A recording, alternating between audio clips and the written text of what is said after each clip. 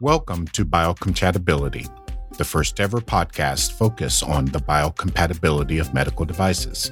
NAMSA is happy to bring biocompatibility to you, where each episode features leading industry experts and their discussions on biocompatibility challenges. Be sure to visit www.namsa.com for more information and to access all podcasts and transcripts. We hope you enjoyed today's episode.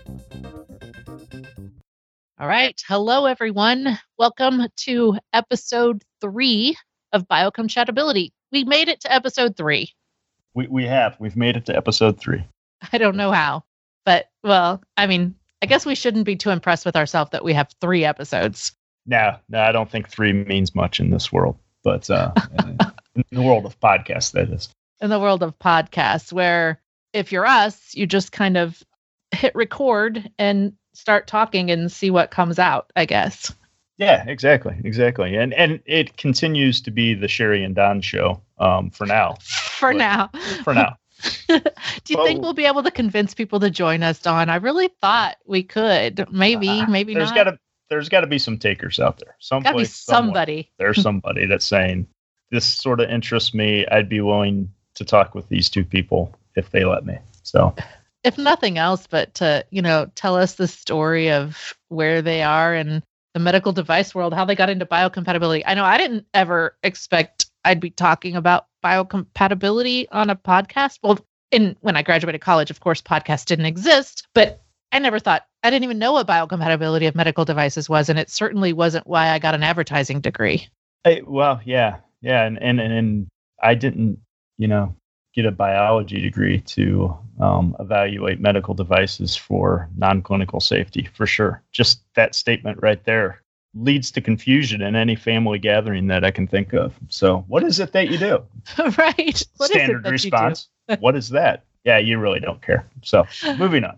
Anyways. That's a whole episode in its own of what is it that we really do, because I have the same conversation with people when they ask me, well, what do you do? And I can tell them I'm a marketing product manager, but then when they want to know what my product is, it's like, well, that's a whole nother story. And we had a colleague that years ago that used to just say he sold insurance, and that's kind of what we do.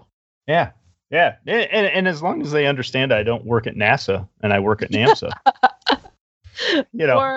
mark it down as a successful conversation, I guess. Right. And if you type in NASMA instead of NAMSA, which sometimes I do when I mistype, it's something about mules, I think. Oh, excellent. It's an association about something about mules. So I've accidentally gone to their website when I've been typing incorrectly. But anyway, I don't know how we got there, but this is the podcast. This is how biocompatibility happens. Yes, it is. And this is more like a stereotypical Sherry and Don conversation right here, is diving off into a conversation about mules that started somehow with biocompatibility. But anyways, before you know it, superheroes and mutation and mutants will come up and we'll be off on another tangent. But we'll save that. Butterfly, rainbow, unicorn, kittens as well sometimes come into the conversation. Sometimes. So anyway, we're gonna talk today about ISO 10993 Part 12. So extractions, how and why we have to do them. And I think we realized this as we were kind of halfway through episode 2 that, well, we maybe missed a step here, an important step in biocompatibility, where you have to do an extract. Like, we can't take a stent and put it into whatever test model always that we need to, and we have to work on extracts, and you can't just look at something like that and make it relevant without pulling extracts out of it. And so that was kind of a bad explanation of what we do. Well, it sort of is what we do. And it's sort of how we realized last week when, again, we're talking about cytotox sensitization and irritation. And it's not that you need extraction to do those studies all the times. There are methods where it doesn't come into play.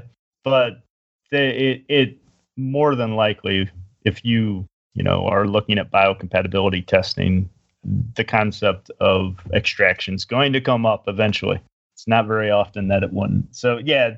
But to your point, Sherry, it is just basically trying to get something that you can actually dose into a study, whatever study that you're doing. So if you're trying to simulate what the human body may pull out of a device once the body is exposed to the device. And then you're trying to assess what the hazards are from that exposure. That's what we use extraction to do, is to basically simulate what the body might pull out of a device. And then that gives us an extract from a device that we can then dose into a study. So yeah, if you have a huge vascular catheter that, partly goes into the patient, it's going to be hard to get that into a sensitization test as a complete device. But you can extract it, simulate what might come out of it, and then dose that into a study and understand what the effects are. That's more plausible. So that's what extraction does for us in a lot of cases. In a lot of different ways with a lot of different vehicles, generally speaking, polar and non-polar vehicles, and but not always. Depends on what the exposure is, but that's where it gets a little bit more complex as well. So, if I get a infusion system that never contacts the patient directly, but infuses water into the patient, and then, I just have to worry about polar and not so much non-polar because there's no non-polar exposure. That was a lot of negatives, but I think it came out correct. Yeah, I think, this is always a challenge. And Don and I have talked about, we conduct trainings all over the world. And it's always a challenge to understand, especially folks that are new to biocompatibility testing in particular, what it means to do an extract and why it's a challenge, and what happens to a test article when it comes to the laboratory. So if I send, this piece of mesh material to a laboratory for a series of tests, there's a specific unit in a lab that their job is to just prepare these samples in a general way for whatever test they need to have on them. So if I need to have a cyto, a sensitization, and irritation, there's people that have to actually take these test articles and prep them properly before they go on to the laboratories. Don, I know you managed that group at NAMCSA for a number of years, and so have a lot of experience there for sure. Yeah. When you have a room full of boxes, literally in some days, maybe rooms full of boxes, and those boxes all may contain inside of them the same final finished product. And you have 15 tests that you have to do, and 12 of those 15 tests involve at least 2 extracts, if not more, but in some cases just 1. And you have to sit there and stare at all the boxes that you have and figure out, okay, how much sample do I need for each test? How many devices do I need for each test? And before I start tearing into devices, are there enough sitting there for me to get all this done? Just making sure. And then the fun part starts. You open up the box, you have a protocol that's telling you what you're about ready to do, and you have to figure out, okay, of this huge device that's inside this container, what goes into the study and what doesn't. And that's part 12 as well, ISO 10993 part 12, the selection of what you're going to test. Right. And in the hopes that there's cutting and weighing and measuring, and there's literally tools that are used by these folks that are some pretty industrial type equipment to prepare and cut test article. And I think a lot of folks don't realize that you have to be destructive sometimes to perform testing, and that can cause issues in and of itself. Yeah. And part 12 allows for that. I mean, it talks about subdivision of sample to basically enhance or allow for the testing to actually be performed. We're talking about, primarily ISO 10993 part 12, but there's other standards out there or other guidances that we look to evaluate medical devices as well that talk about extraction. I mean, before part 12 was around, United States Pharmacopoeia was often the reference. Section 88 out of USP contains, still does, a really similar table to Table 1 in ISO 10993 Part 12 that tells you about those weights and those ratios, 6 square centimeters per mil, 3 square centimeters per mil, 0.2 grams per mil, so on and so forth to use. And then you have to figure out which one of those are appropriate for the device that you have in front of you at this at a given moment, so that you can get that preparation of the sample performed first based on Part 12, so that you can go to the next step, which is actually performing the wet extraction, actually putting the extract on the test article, putting it in an incubator for a given amount of time, maybe 50 degrees Celsius for 72 hours. And then after that, collecting that extract and sending it on into a study. So again, yeah. Yeah, you mentioned USP. So Part 12 first came out in 1996, correct? Yeah. Yep. So there's been certainly some changes over the years. That was a lot of years ago. So there's certainly been some changes over the years. I know in 1998 we had a series of articles published.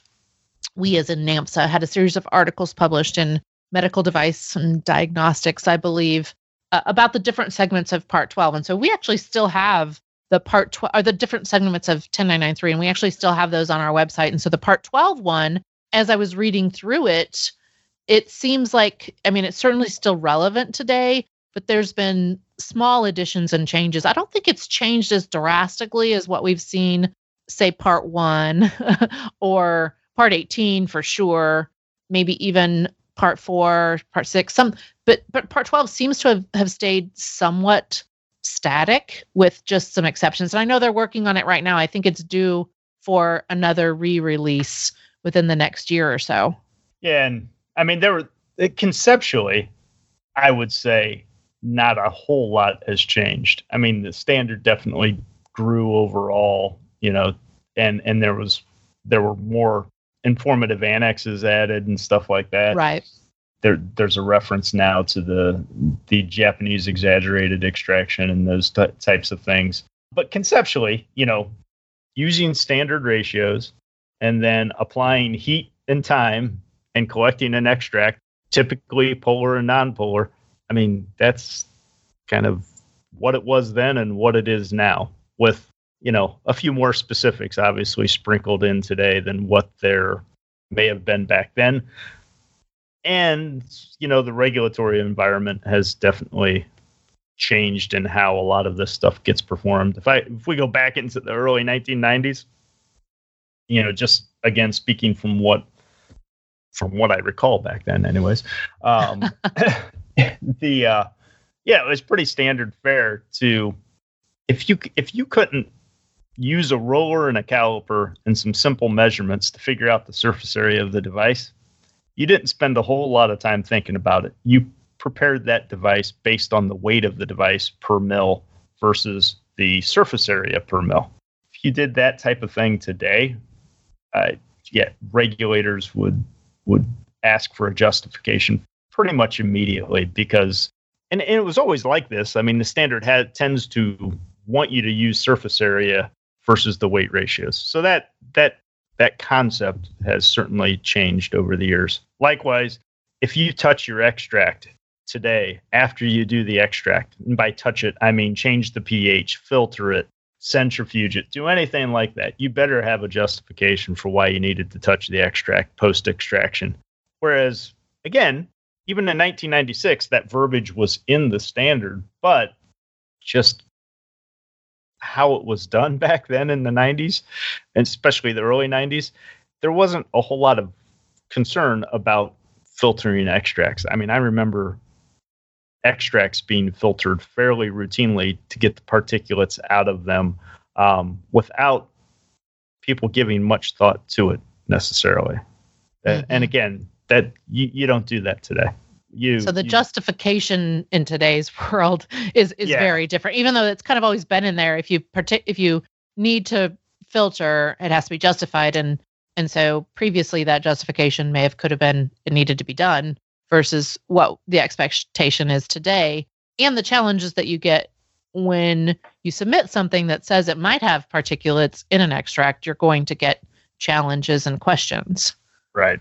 Yeah. Yeah. So I think, like we say, there's been some changes, but the general process is fairly consistent with what it's always been. You just have to be careful in what you do and make sure that if something seems a bit out of the ordinary, that you are somehow justifying it. And it kind of goes a long way, the same path as the extraction temperatures. Yeah, I was gonna talk about that. So first, I want to give a URL. So here's a link to get directly to this paper we're talking about that was issued on Part 12 from 1998. It's interesting to read. So the link to get directly there is www.2, that's the number 2, .namsa.com/part12, PART12. And that'll get you directly to that paper. If you want to just look at some history, I think it's interesting to look at that. I think we have big aspirations to update all of those one day, Don. That's maybe another on my to-do list. Yeah.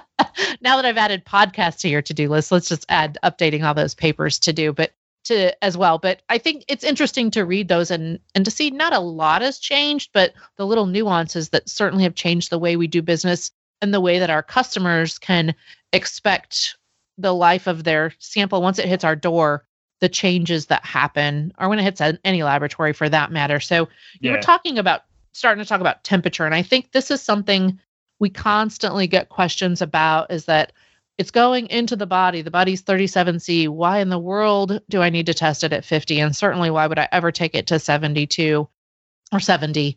And there's this concept of over challenge and what's enough of an over challenge, and all of this is kind of developed in the USP and Part 12. So, how do you select temperatures that are going to be acceptable, and obviously you have to know what your material can tolerate.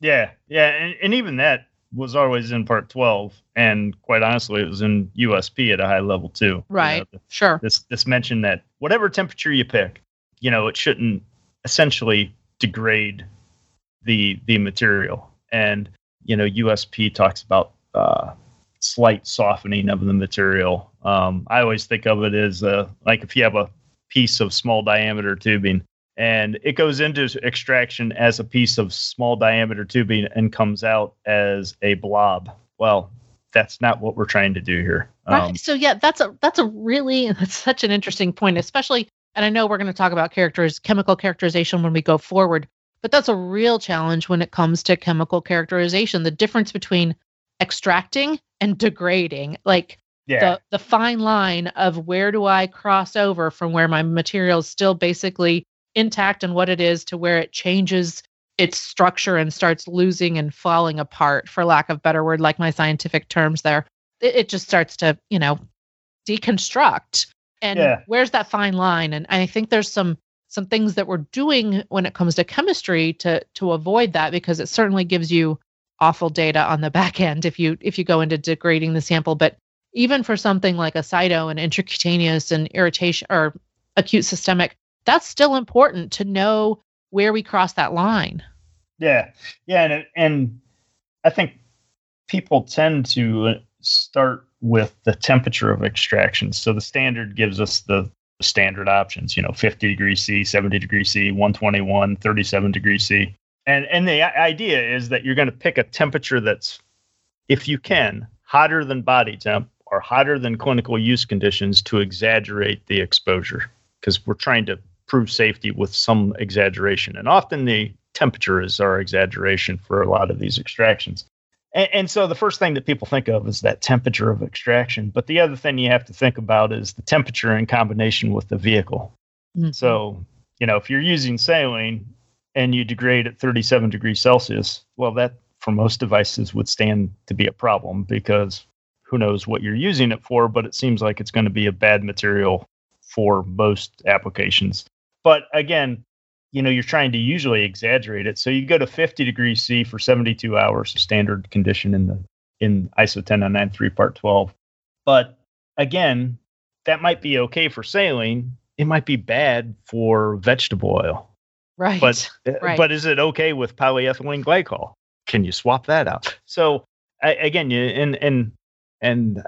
remember at some point making a comment, who has ever designed a medical device to be suitable for extraction and various vehicles at temperatures higher than what it's intended to be used? I mean, because that's literally what you're asking yourself when you're thinking about Part 12.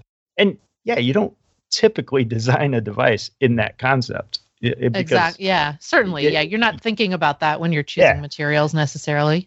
You didn't design it to test it. You designed it for it to do what it needs to do in a clinical application. So this tends to sometimes cause a little bit of frustration because you can't get past the extraction step to get into the testing step, whatever test it is, until you know that your device can withstand this extraction process that you have to put it through. And you may not be able to exaggerate the clinical exposure, but you're going to have to justify that for sure if that's the case. And usually, regulators like to see data as part of that justification rather than necessarily making assumptions that, this is what's going to happen, presumably, so we're not even going to try.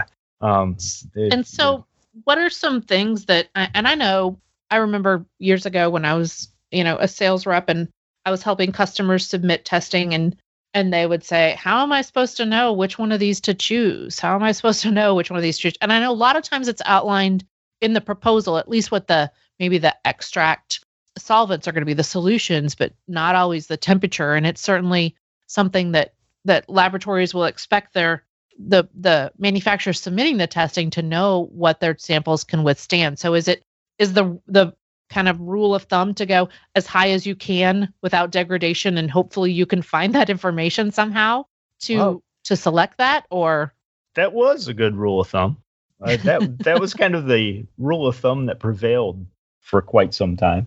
Okay. And this is where it's sort of in the standards now, but more of a regulatory thing that I see come up. And that's, we've been talking about your device withstanding extraction. And today's world, it's been taken one step further than that. And you also have to worry about degrading what you've just extracted. So we're trying to extract chemicals, and then determining what effect those chemicals have on a test. So by virtue of temperature and or vehicle, you don't want to ruin your extractables either. Oh God! So this sounds way more complicating than I thought. So I understand what you're saying. I understand. Yeah. So 70 degrees C might sound really okay for a lot of materials. 70 degrees C for 24 hours, another condition that's in the standard.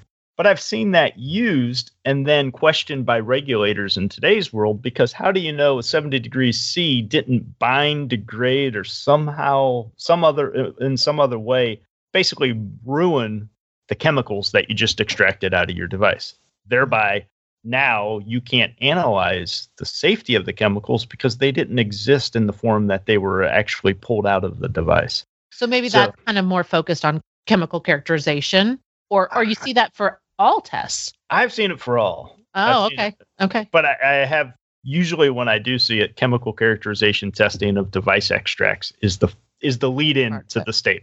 Yeah. So, okay. Yeah, if I'm trying to, through that chemical characterization, and again, we haven't talked about that yet in podcast form, but trying to identify chemicals. Well, if I just ruined the chemicals, degraded the chemicals after extraction because of my temperature, it's going to be even harder to identify the chemicals. So it gets to be a fairly sensitive little process that, we're trying to extract and not destroy things, but exaggerate the clinical exposure to protect safety as well. So we got to think about all that fun stuff. And when it comes down to the chemical level, then it gets even harder, I would say, because you don't know necessarily what chemicals are going to be pulled out. So how would you ever theorize whether or not the temperature is going to degrade those chemicals? So today's world, I would say my favorite temperature, 50 degrees C. My favorite temperature is probably 37 on a beach somewhere, but that's okay. Yeah. Different time. Completely different. So 50 C is kind of where we've landed on a lot of things, and with the exception of Cyto with the serum, right? Yep. Yeah. There's always going to be tests like cytotoxicity, in vitro, genotox, where you do an extraction in cell culture media, and that cell culture media can only withstand. Well, it's kind of an example of temperature ruining things. Well, sure. There you go. Yeah. You cook your cell culture media and you ruin the cell culture media, and the cells don't have anything to live on anymore. So yeah, that certainly is an exception to that exaggeration rule. And again, it does give a good example of something where temperature messes with the vehicle. And so we just don't extract above 37 degrees Celsius. And then, on top of all of this stuff, you have the, what you're doing with the extracts afterwards as well, which plays into what the extraction vehicles are. In addition to what you selected to test, in addition to the temperature of extraction, the vehicles actually have to work in the study you want to perform. So cell culture media being used for cytotoxicity so that you don't have to do a post-extraction dilution with cell culture media. You can just dose it right to the cells without much modification, if any, and things are good to go. But again, you always have to think about the vehicle and the test that you want to perform, whether it be in vitro, in vivo, or a chemical analysis. Interesting. Wow. I mean, I think part 12 is one of those topics that certainly there's lots of nuances about, and we've tried to cover a lot of it in this short time together. And so I appreciate that. Dawn, is there anything lastly that, you want to give as far as advice or suggestions? Or, I'm always a proponent of work closely with your laboratory. They can help you on some of these things.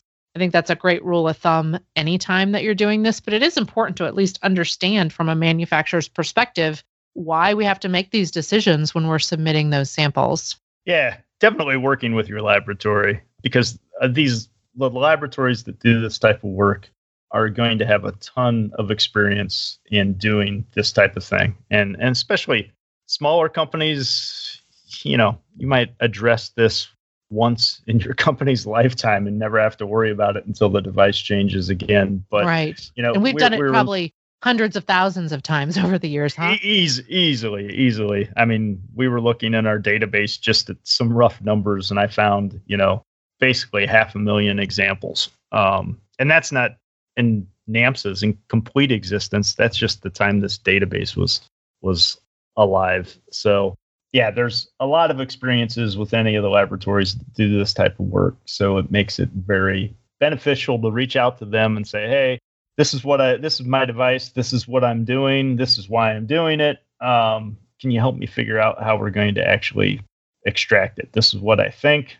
Go in with some ability to make somewhat of an educated guess as to what you would do, and bounce that off of your laboratory before they actually start doing the test. And be prepared too, in some cases, that you may have to do some experiments before the experiments just to address extraction. And that's becoming more and more common, to make sure that your vehicles and your temperature are actually suitable for your device. And if you don't want, and most laboratories won't let you jump right into a test if you don't know that is all going to work out okay. They'll want you to say, okay, do you know this vehicle and this temperature are going to work well with your device? And if you're assuming the answer is yes, and you don't have some good rationale as to why that would be the case, you might have to do some preliminary investigation into extraction first before jumping right into the test. Excellent. Great advice. Yeah, I think your study directors on GLP programs are going to be a great asset there to help with these types of things. So thanks, Dawn. I think that we've done quite a bit on part 12 today. I'm pretty pleased with where we ended up. It doesn't really matter how pleased I am, I guess. Hopefully everyone's found this useful. Again, that URL for finding that paper that we talked about that was published in 1998 is www.2, that's the number 2.namsa.com/part12. And you can download it there and look at it. I think it's interesting to look at some of the history. And we don't know what our next topic is going to be, but I assure you we'll be back for episode 4. And we are looking forward to talking to you all again. So thanks, and we'll talk soon. Take care. Thanks for listening. If you enjoy Biocompatibility, we'd love for you to subscribe, rate, and give a review on iTunes or your favorite podcast store. For free resources and material, remember to visit www.namsa.com/resources/podcast.